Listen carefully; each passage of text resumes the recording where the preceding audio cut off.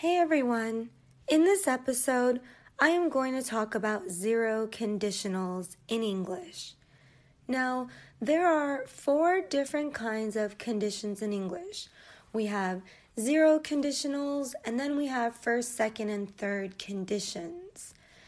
Now, with zero conditionals, we use these with real-life situations or situations that are general truths. Now let's take a look at an example of this.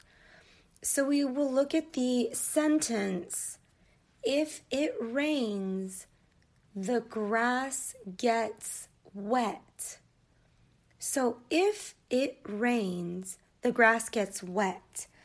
Now the first part of the sentence is known as the if clause.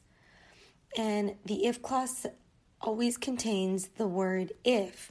If it rains. Notice the verb rains is in the present simple tense. Now we're going to look at the main clause. The ground or the grass gets wet.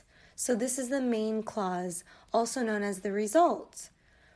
You notice that the word gets is also in the present simple tense.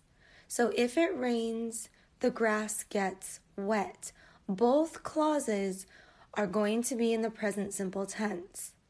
And remember, we use this condition with situations that are real or known to be true in general. So try to think of a situation or maybe an if scenario that can take place in the present simple tense. Another example of this would be, if I study, I get good grades.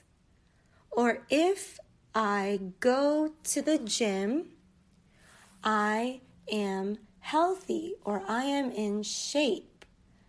So try to create some sentences using this verb, this zero conditional. Also, on my Facebook page, I did a live Facebook video teaching this subject, and I have a whole series. You guys can find it. My Facebook page is English Teacher Monica. So you can watch the entire video. I have a lot of drawings, or not drawings, but sentences that I write, and it should be able to give you a better idea, things that you'll be able to see.